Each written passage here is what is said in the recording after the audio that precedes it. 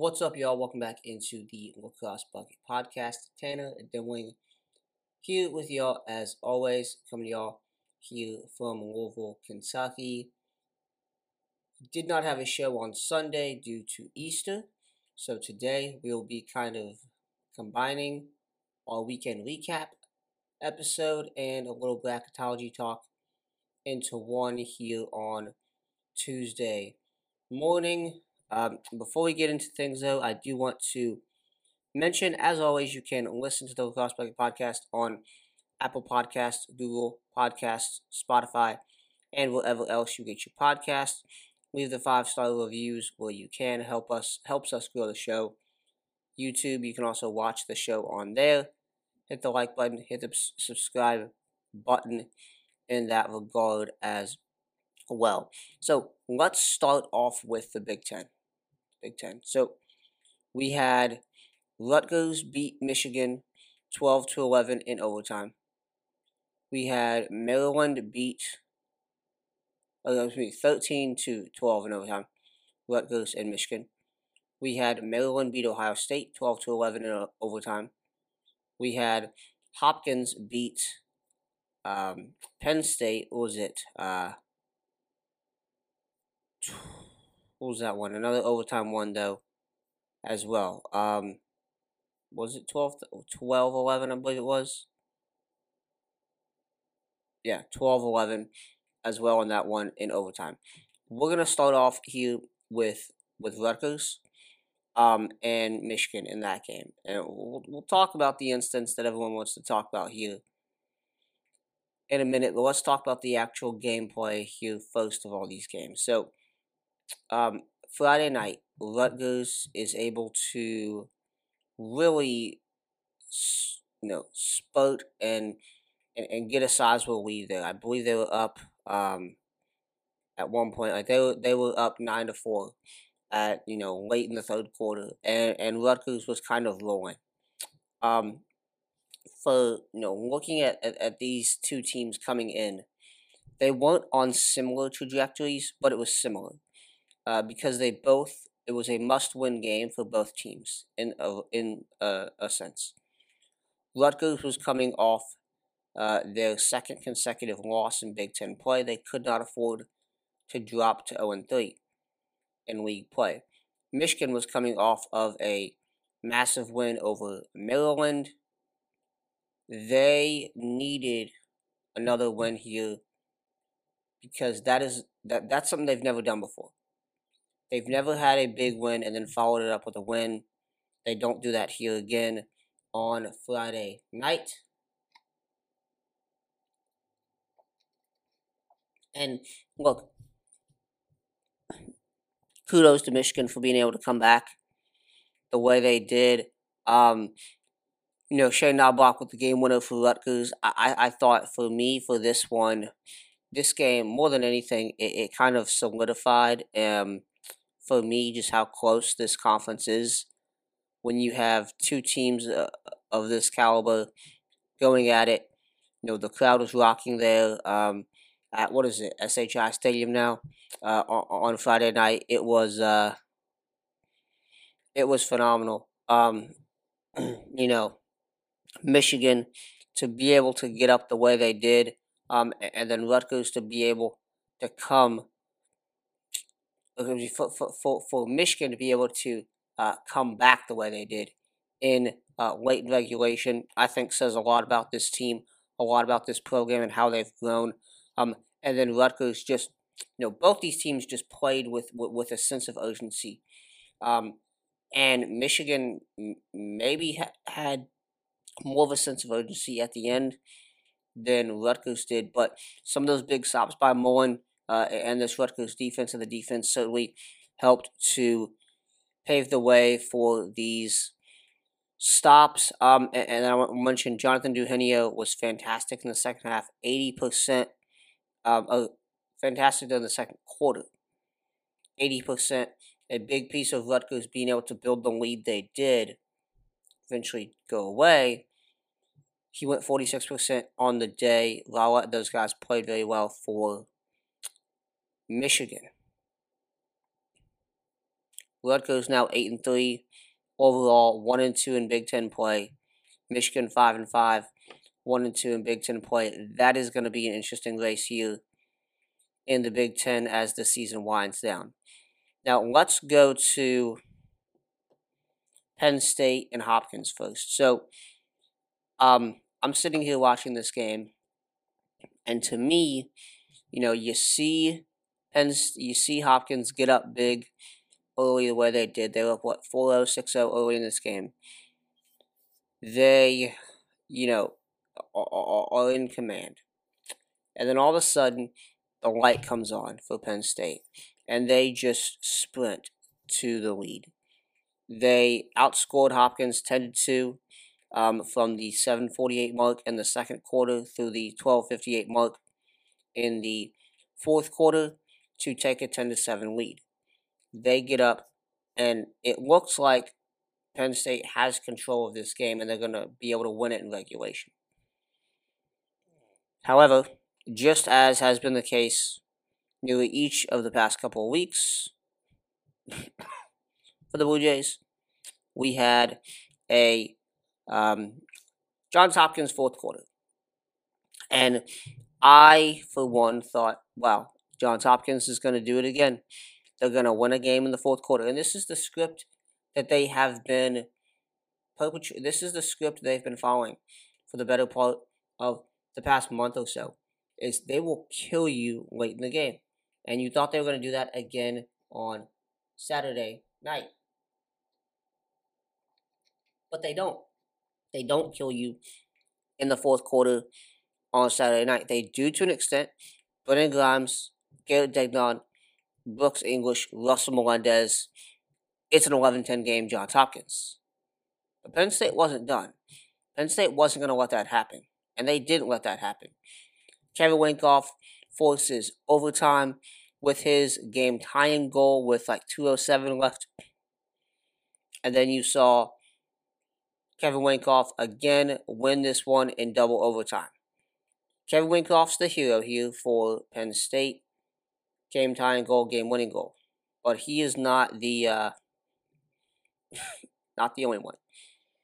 You also had Jack Fraissian. Fraissian ended the day with 16 saves. He had 3 big ones late in this contest. One in the second overtime to preserve the game even longer, and then 2 more game-saving, game-preserving, game-lengthening saves in the first overtime as well. You also had the big stop late in that overtime period. Late in regulation, the man down stop, and he had another big one in regulation as well. MVP on the day for Penn State for me is Jack Fraissian. Absolutely.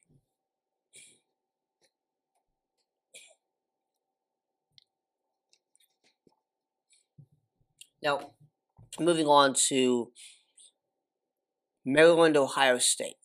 Maryland wins 12 to 11 in this one, believe it is,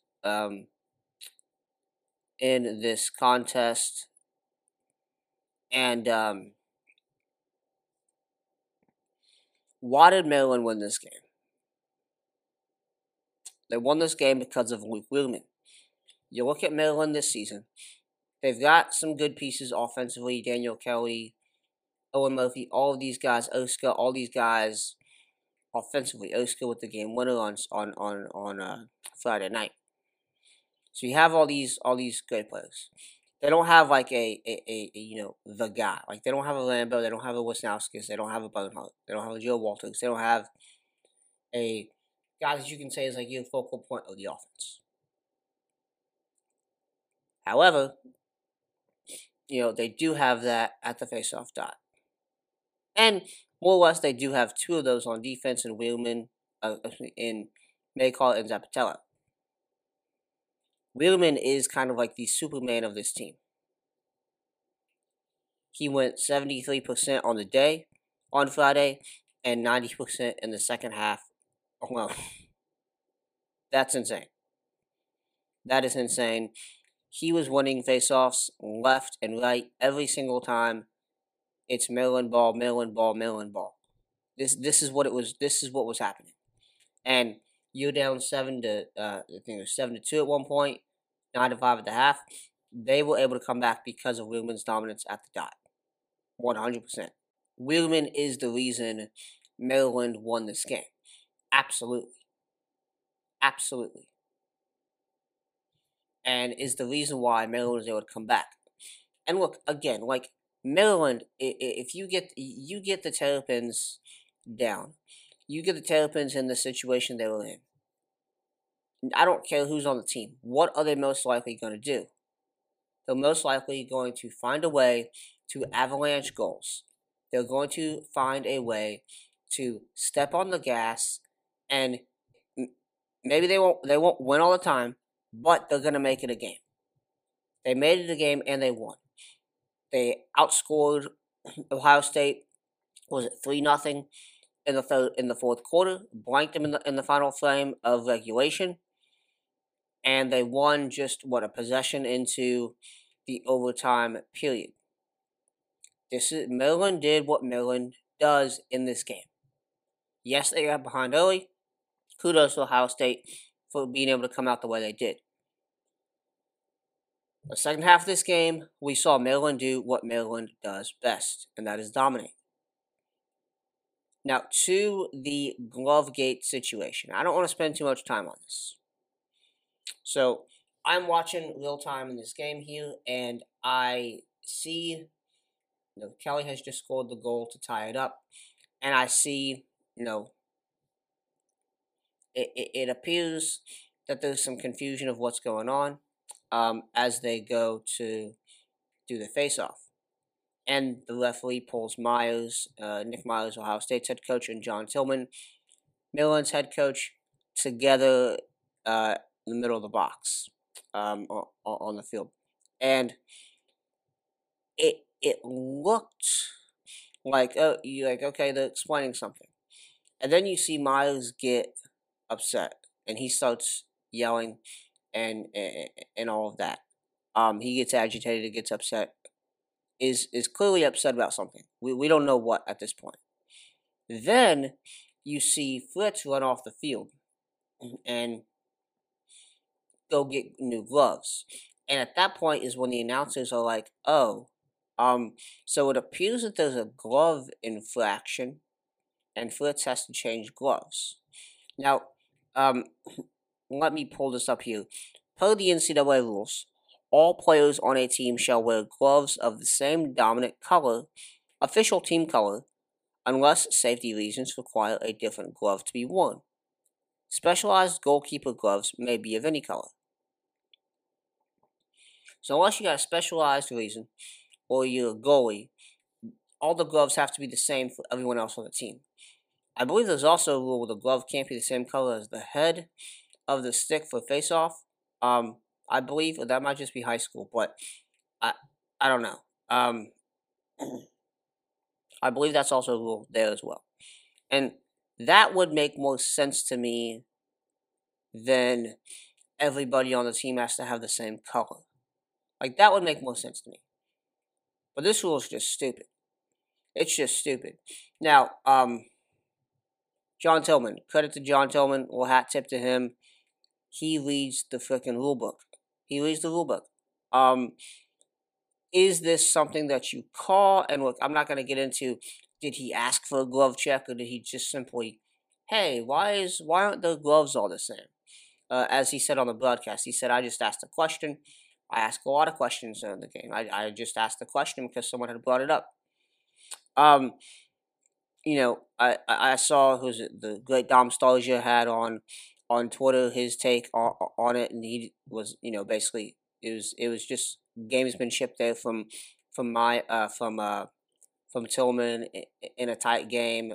Didn't really take like a definitive stance on it, but I think that's probably correct. And at the end of the day, to be honest with you, did it matter? Did it matter? I don't really think that you can say it mattered that much. Because as I said, Wheelman was dominating the dot. Maryland was doing what they do. They were avalanching goals. They were coming back. I really don't think this mattered that much. You go back to 2 weeks ago with the goal. Was it a goal? Was it a save with Syracuse and Notre Dame? That's a more consequential call than this, and that was an actual gameplay call. This was just a stupid glove thing. Now, yes, Maryland gets possession, but as I said, Wheelman's dominated the dot. Maryland was probably going to get possession anyway. And even so, they did not score on that possession, and Ohio State got the ball back, and they didn't score. So, in the end, it really didn't matter that much at all. And this game was won because of Luke Wheelman, because of Maryland's ability to dominate possession late in this game. That's absolutely why they won this game. And kudos to Maryland for being able to do what they do. Now, I want to mention a couple ACC games here real quick that were blowouts. You had Virginia beat North Carolina 19-12 on Friday. Virginia dominated every facet of this game. Connor Schellenberger wasn't playing, but Peyton Cormier, Xander Dixon, Thomas McConvey, your typical names there, they all stepped up. They did what they needed to do. I was very impressed with Matthew Nunes and the Virginia defense in this game. LaSalle went 52% of the dot and had a great game for Virginia. Was a big part of this one. Matthew Nunes made 12 saves, 52% save percentage. He's been, and look, I mentioned a couple weeks ago, how can he improve and how can he continue to progress this season? This was another good game for him here for the sophomore. The Virginia Ride, they held North Carolina to a 78% percentage in the clearing game, 15 for 19. So they caused 4 turnovers on the clear, or on the ride backs. They turned one of those into a goal in the second quarter. Again, Virginia just dominated in every facet of this game. I didn't expect that. I did expect Virginia to win, but to dominate like that, absolutely not. Now, Notre Dame. Notre Dame is now ranked number 1 in the country again. They beat Duke pretty bad on Saturday afternoon, a 17-12 game. Saturday evening, I should say. I thought Duke had an opportunity here to make this a game because they led 3-2 heading into the second quarter. You had the Charles Balsamo goal, which he comes down the middle, really great dodge, really great shot, and it's a 3-2 Duke game heading in the second. You had that. They had an opportunity.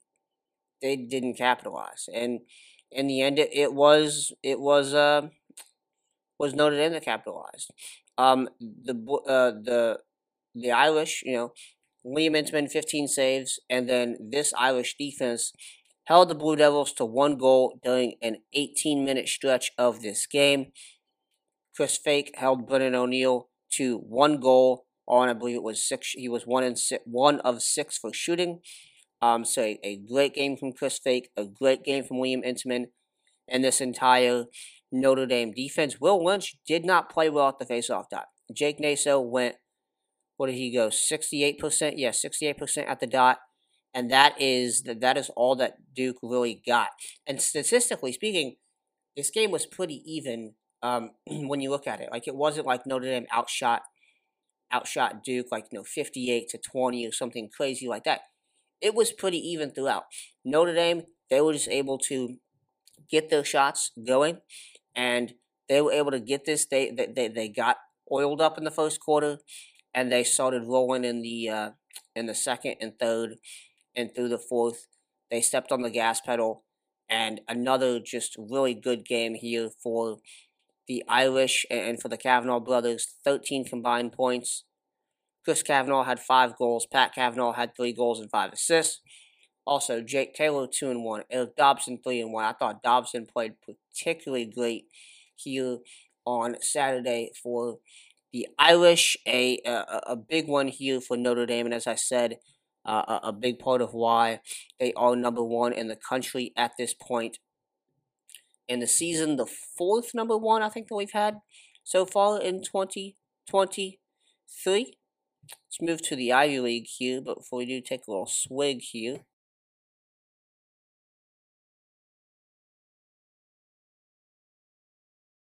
Got to keep the vocal cords juiced up throughout this show here.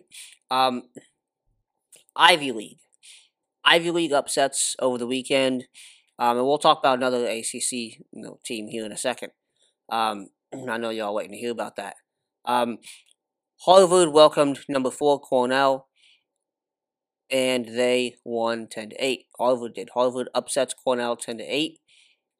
Big win for Jerry Bone and the Crimson. Look, Andrew Perry, 3 goals, 1 assist. He played well. I thought this was a defensive battle, and Harvard's defense played fantastic.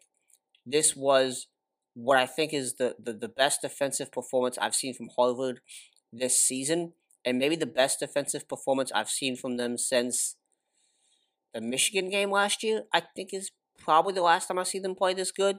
And look, Christian Barnard had those 3 goals late in the game, phenomenal to help stifle Cornell's efforts to come back in this one. But then you also had Ray Doth and Chase Yeager score your final 2 goals of this game, cause a turnover, go coast to coast. Cause a turnover, go coast to coast. Outstanding days from Doth and Yeager.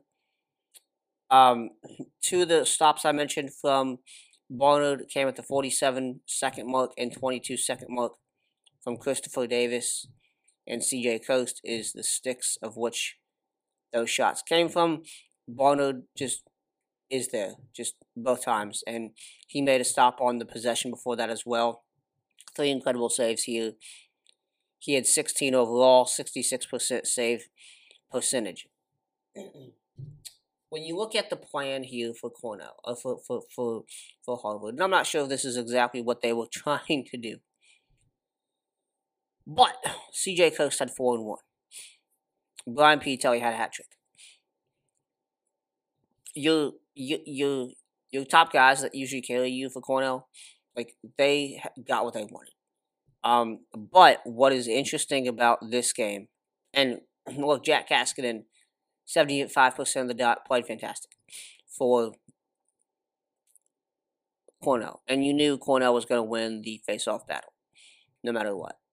Harvard is still developing in that area. They're still trying to find the answer there. And they've not been good this season, just like last year. The midfield didn't get involved for Cornell. Not much at all. I think that's the key. Maybe not the key to beating them all the time, because you did see Penn State try to shut out, try to limit Coast and those guys. But when you don't let this entire crop get involved, they don't get rolling like they do. When you don't allow these transition goals that we saw against Penn and some other teams, Cornell doesn't, they can't avalanche goals. They can't get on these big runs that they're able to take over games with. CJ Coast is one man. He's one man. He can't carry an entire team on his back.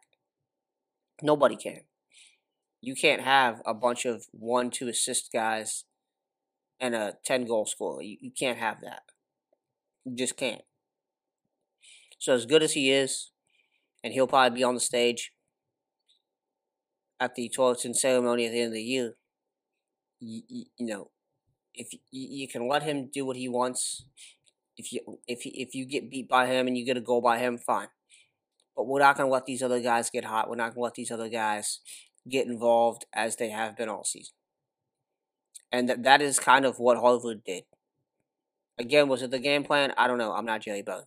But that's kind of what that's how things played out to an extent on Saturday in Harvard's big win over Cornell.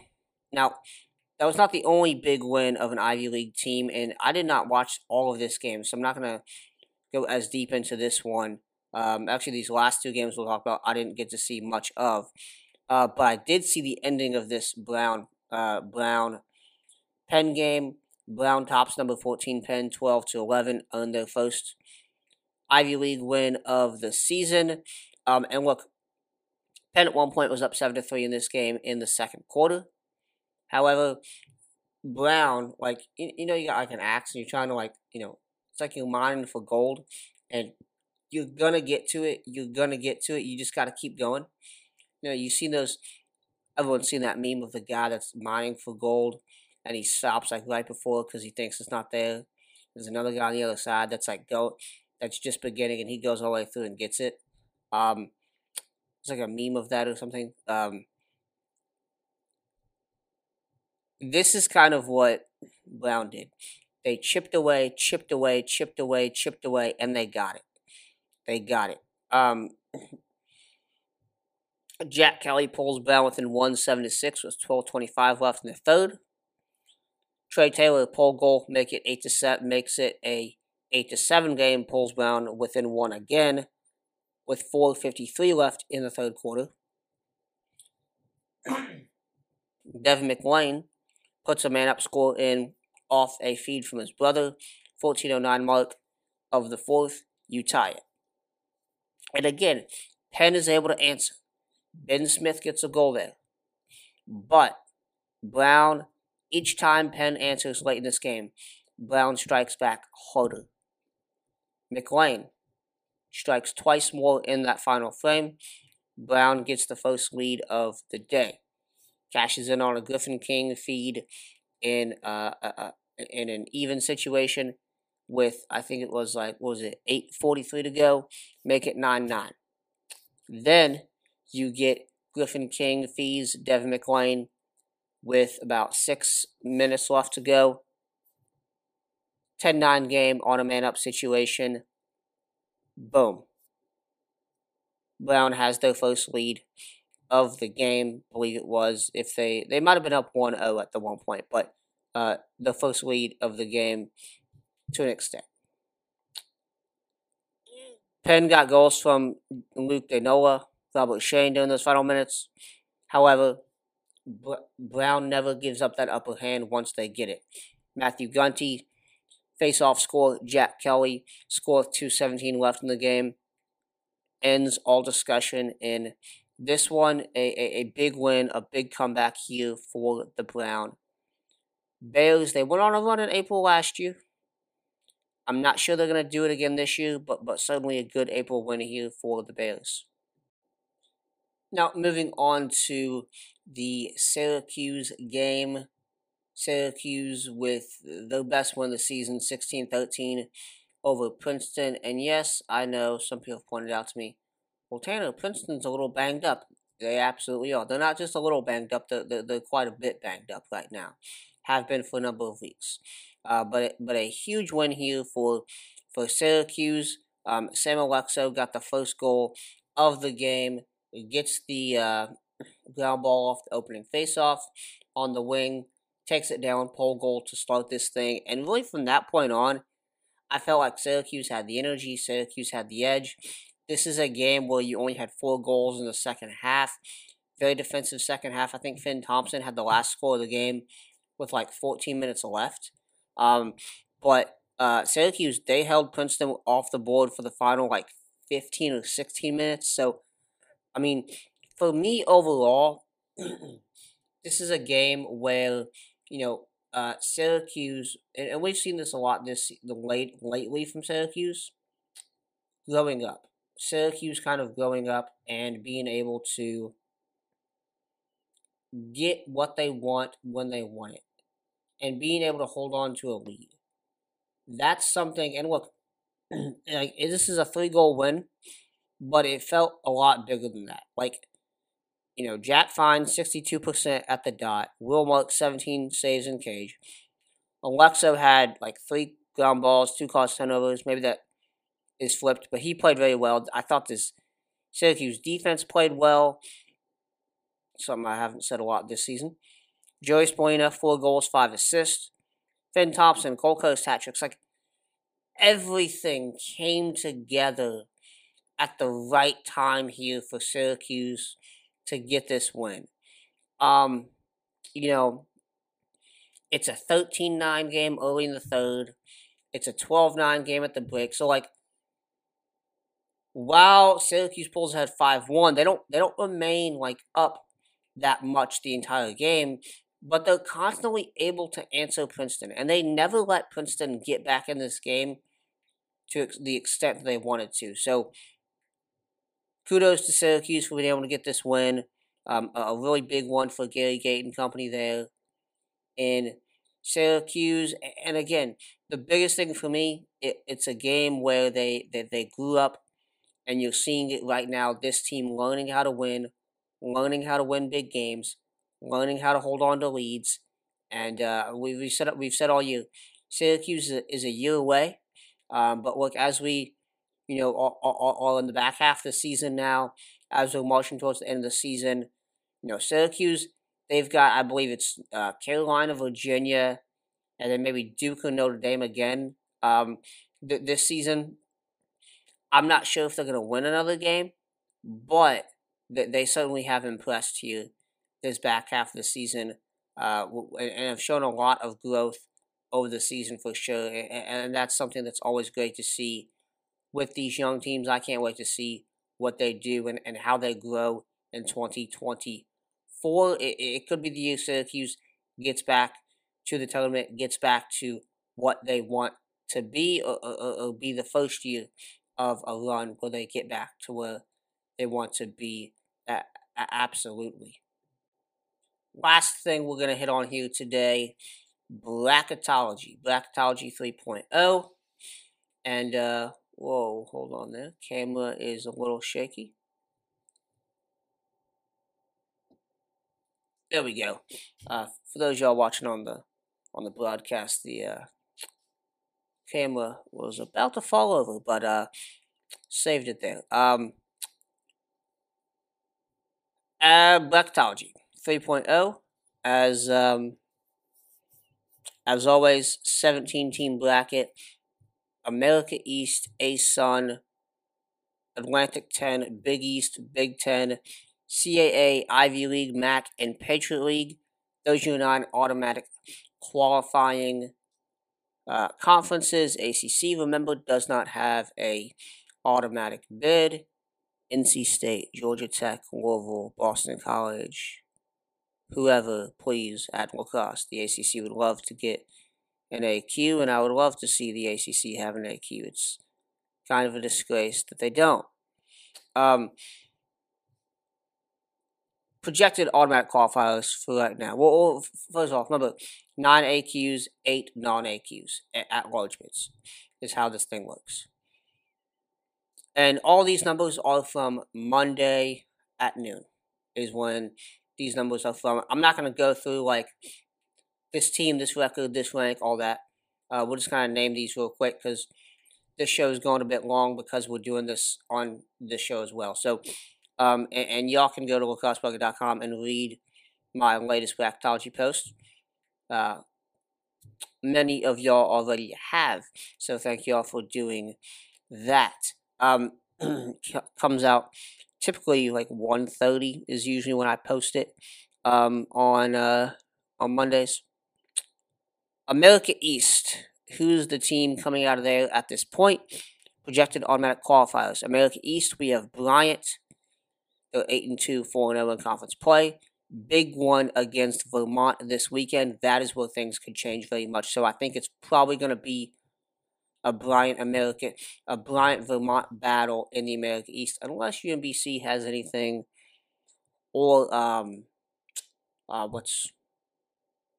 Binghamton has anything to say about it.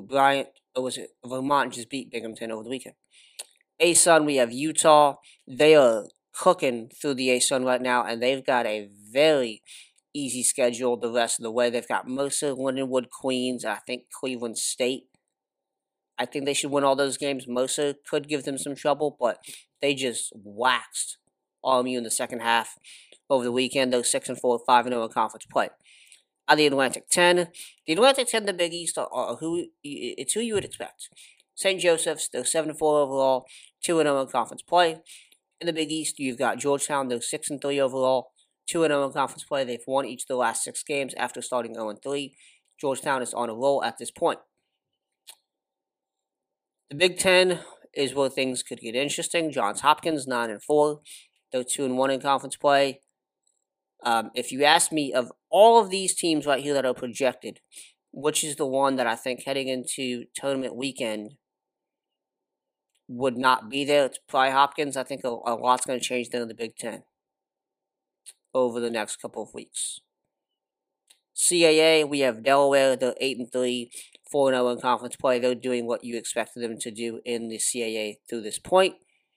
In the Ivy League, it's Cornell. They're 7-2, 3-1 in conference play, coming off the loss to Harvard. They've got a game against Army this weekend, and Army is the Patriot League projected AQ at this point right now, 6-0 in league play, 9-1 in overall.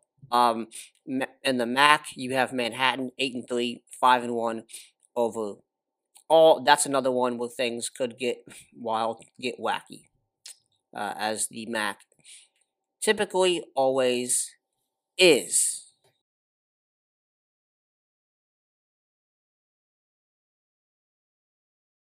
Let's move to the at-large selections now. And I'm just gonna go through. So you have 9 AQs. We just went over them. The projected next 8 teams here, the 8 at-larges. I'm just gonna go through these top 4 right now. So these are your first 4 in. Notre Dame, number 1 RPI. Duke, number 2 RPI. Virginia, number 3 RPI. Maryland, number 5 RPI. That crop is what it is. I think that crop is crystallized. Those 4 teams are going to get in probably no matter what. Now, you look at the next 4, and it's a little different. You have Penn State, and these would be your last 4 in. Penn State, North Carolina, Denver, and Yale. One of those teams is not like the other, and I would say that's Yale, possibly Denver as well.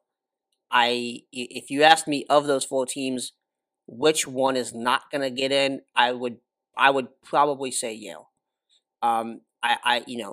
They've got Brown this weekend. They beat Dartmouth over the weekend, and they did what they did. It was expected. They've got Brown left, and then I can't remember who else they have on those. Oh, Harvard as well. So, I don't know, man. We'll see how they do. So those are your next 4 in Penn State, North Carolina, Denver, and Yale at this point. Now, this next crop is very interesting. And these are your teams, some of which aren't going to get in unless they win the league. But based on where they are, I put, 16 teams, possible at-larges that I've listed here. We're actually going to drop that to 14 next week. Rutgers is the number 1 team here who I would say is not in this projection, but is probably going to be in the tournament. Absolutely. They're 8-3 overall, 1-2 in conference play. They've lost to Army. They've lost to Hopkins, and they've lost to Ohio State. Those are your losses. 2 being conference losses. Only 1, I would say, is a bad loss, Ohio State. Now, Ohio State's down here as well as Penn and Michigan. I think a lot of these teams aren't going to get in. And then, going further down, Villanova, UMass, Loyola, Lehigh. Villanova and possibly Ohio State or Penn are the 2 teams of this kind of crop that I would say there's a possibility they get in if they don't win the league. But some other things have to happen elsewhere for that to happen. Things not in their control have to happen, most likely. Unless they just go on a tear here in the rest of the season. And 2, I will say this, Villanova does have Georgetown left. So they're probably in the best situation of that crop there. Bids per conference, I've got the ACC at 4 right now, the Big Ten at 3, the Big East at 2. I think the Big East, the Patriot League, the Ivy League are all in the same situation where it's either 1 or 2, 1 or 2, 1 or 2, depending on how things shake out. America East, ASUN, A10, CAA, MAC, they're all getting one in, just like usual. Now, to the bracket, and for those watching on YouTube, I am putting up the bracket right now so y'all can watch and follow along there with that and have the visual for y'all as well.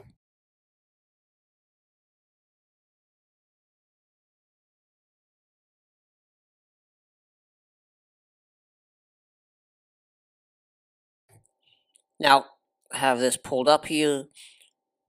Notre Dame, we have as the number 1 seed, and we have them playing the winners of St. Joseph's and Manhattan, the A10 and MAC AQs.